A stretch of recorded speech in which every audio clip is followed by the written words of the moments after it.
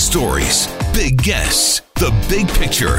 Afternoons with Rob Breckenridge. Weekdays 12:30 to 3, 770 CHQR. Well, and I think to a lot of people, the Olympic debate, it's kind of water under the bridge. We've moved on. Calgarians had their say and did so in a resounding way. Of course, in that plebiscite, they know we don't want to pursue the 2026 Winter Olympics. That put an end to things. We've been learning more in recent days, though, about that process in terms of what it cost the city to pursue an Olympic bid. We've now got some clear numbers as to what it cost, where that money went. The other development this week is that there is a trove of documents that had previously been confidential that have now been released and made public. 221 pages of previously confidential documents have now been uploaded to the city's website. There are some documents that remain secret, but there is a lot that has been released. And it sheds more light on what was going on behind the scenes. Now, you could argue that, look, we've moved on. We're past this. But there's perhaps an important question about how the city is making its decisions, what kind of input it's gathering, what kind of voices it's willing to listen to, and whether they had on blinders in this occasion. Because, look, regardless of whether it's the Olympics or any other kind of big project, if the people involved in making the decision are going to get a little too excited about a certain outcome, if they're going to put on those blinders and ignore the warning signs and ignore expert advice, that's a problem beyond just the Olympics. So joining us to talk a bit more about all of this, very pleased to welcome to the program someone we spoke to numerous times during that Olympic debate. Moshe Lander is an economist with Concordia University. Moshe, great to have you back with us here. Welcome to the program. Thank you. My pleasure to be back with you. It is interesting when you go through these documents, and it paints a much different picture than I think what city officials were saying at the time about the supposed benefits of all of this, the certainty around all of this. What do you glean from this? Yeah, as I was reviewing everything, my basic view was that they were saying privately what I was saying publicly, which was that the Olympics were not a slam dunk financial benefit for Calgary, that there was not an economic case to be made, that there weren't guarantees of tax dollars flowing in, and they privately seemed to recognize that this wasn't a guarantee. So, when I saw the documents, part of it, I guess, was kind of my own validation, I guess, and my ego stroke that, like, all right, I was right. But, part of me was concerned that, wait a second, at no point in any of that, and it got pretty contentious towards the end, nobody ever reached out to me and said, as an expert in this field, what do you think? What is it that you're seeing? Why is it that you're making this case?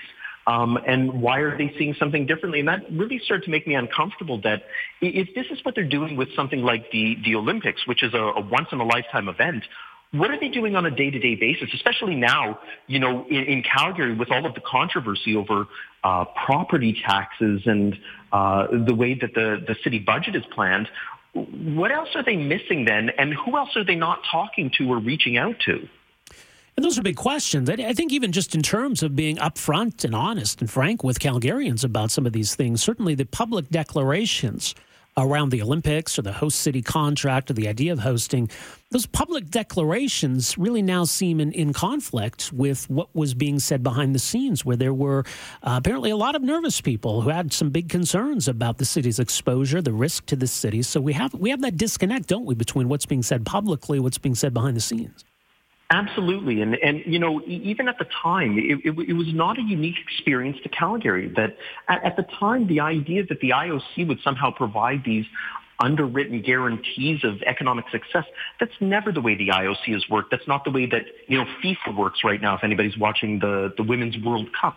These things aren't guaranteed. So, in terms of being able to plan and budget, this is a worrying exercise that towards the end, some councillors started to come out and really express their concerns, and that was good to see. But even there, they were portrayed as being almost not traitorous, but almost that they were somehow going against the well-being of Calgary, that they were selling Calgary out by expressing their concerns.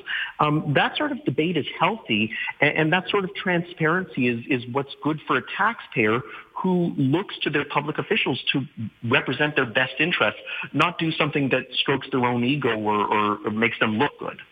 Well, who do we point a finger at? Because, I mean, look, if city legal experts are warning behind the scenes about some of this, it's perhaps not the place of those legal experts to go out and hold a news conference and talk about all of this. I mean, ultimately, doesn't it fall to the elected politicians to be the ones to say, look, behind the scenes, we're hearing concerns being raised?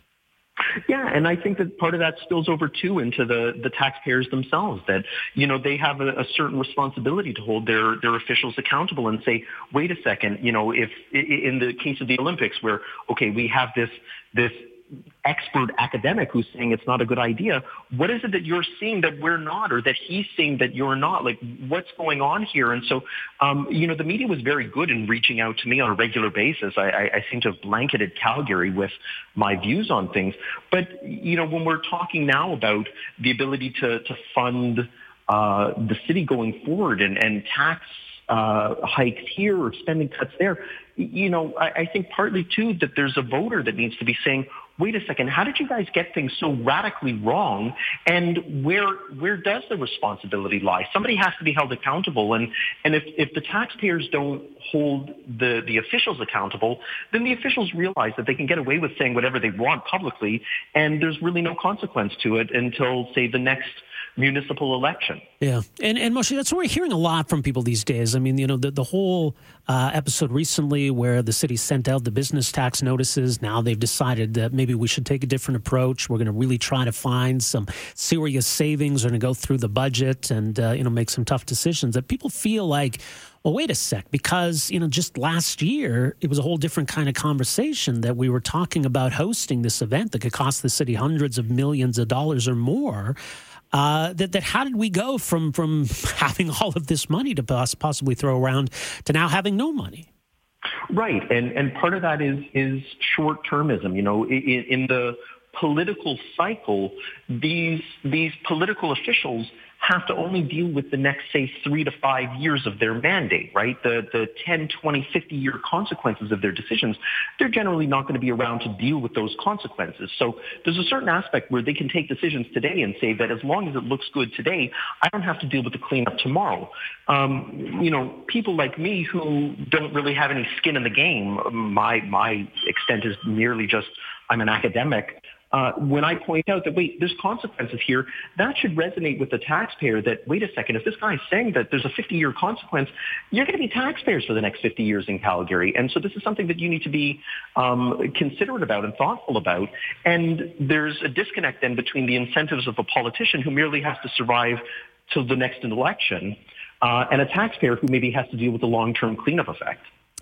Now, there are still those who were proponents of it at the time and who still feel like it was a missed opportunity. I guess we're going to learn soon enough, which I think there were just 2 bids remaining for the 2026 Winter Olympics.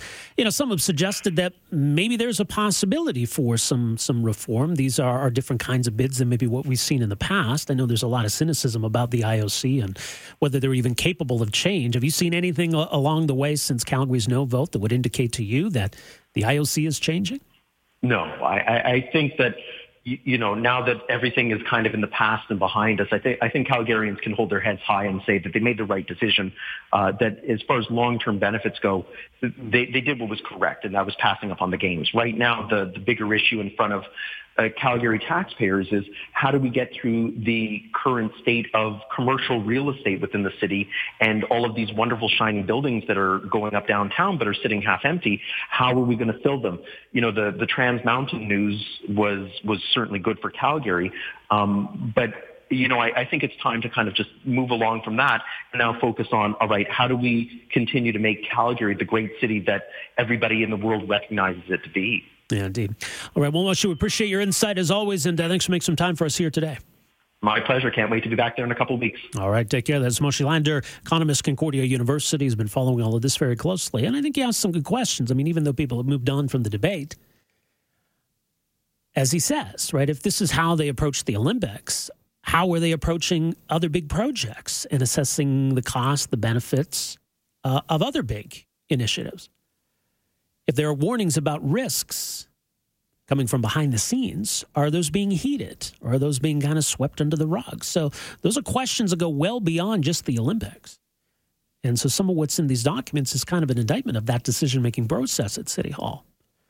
All right, 974-8255 is our number here. You can reach us 974-TALK. We'll have some time for your calls and your texts before we run out of time here this afternoon. A few other things to get to as well. We're back with more right after this. Afternoons with Rob Breckenridge, starting at 12:30 on News Talk 770 Calgary.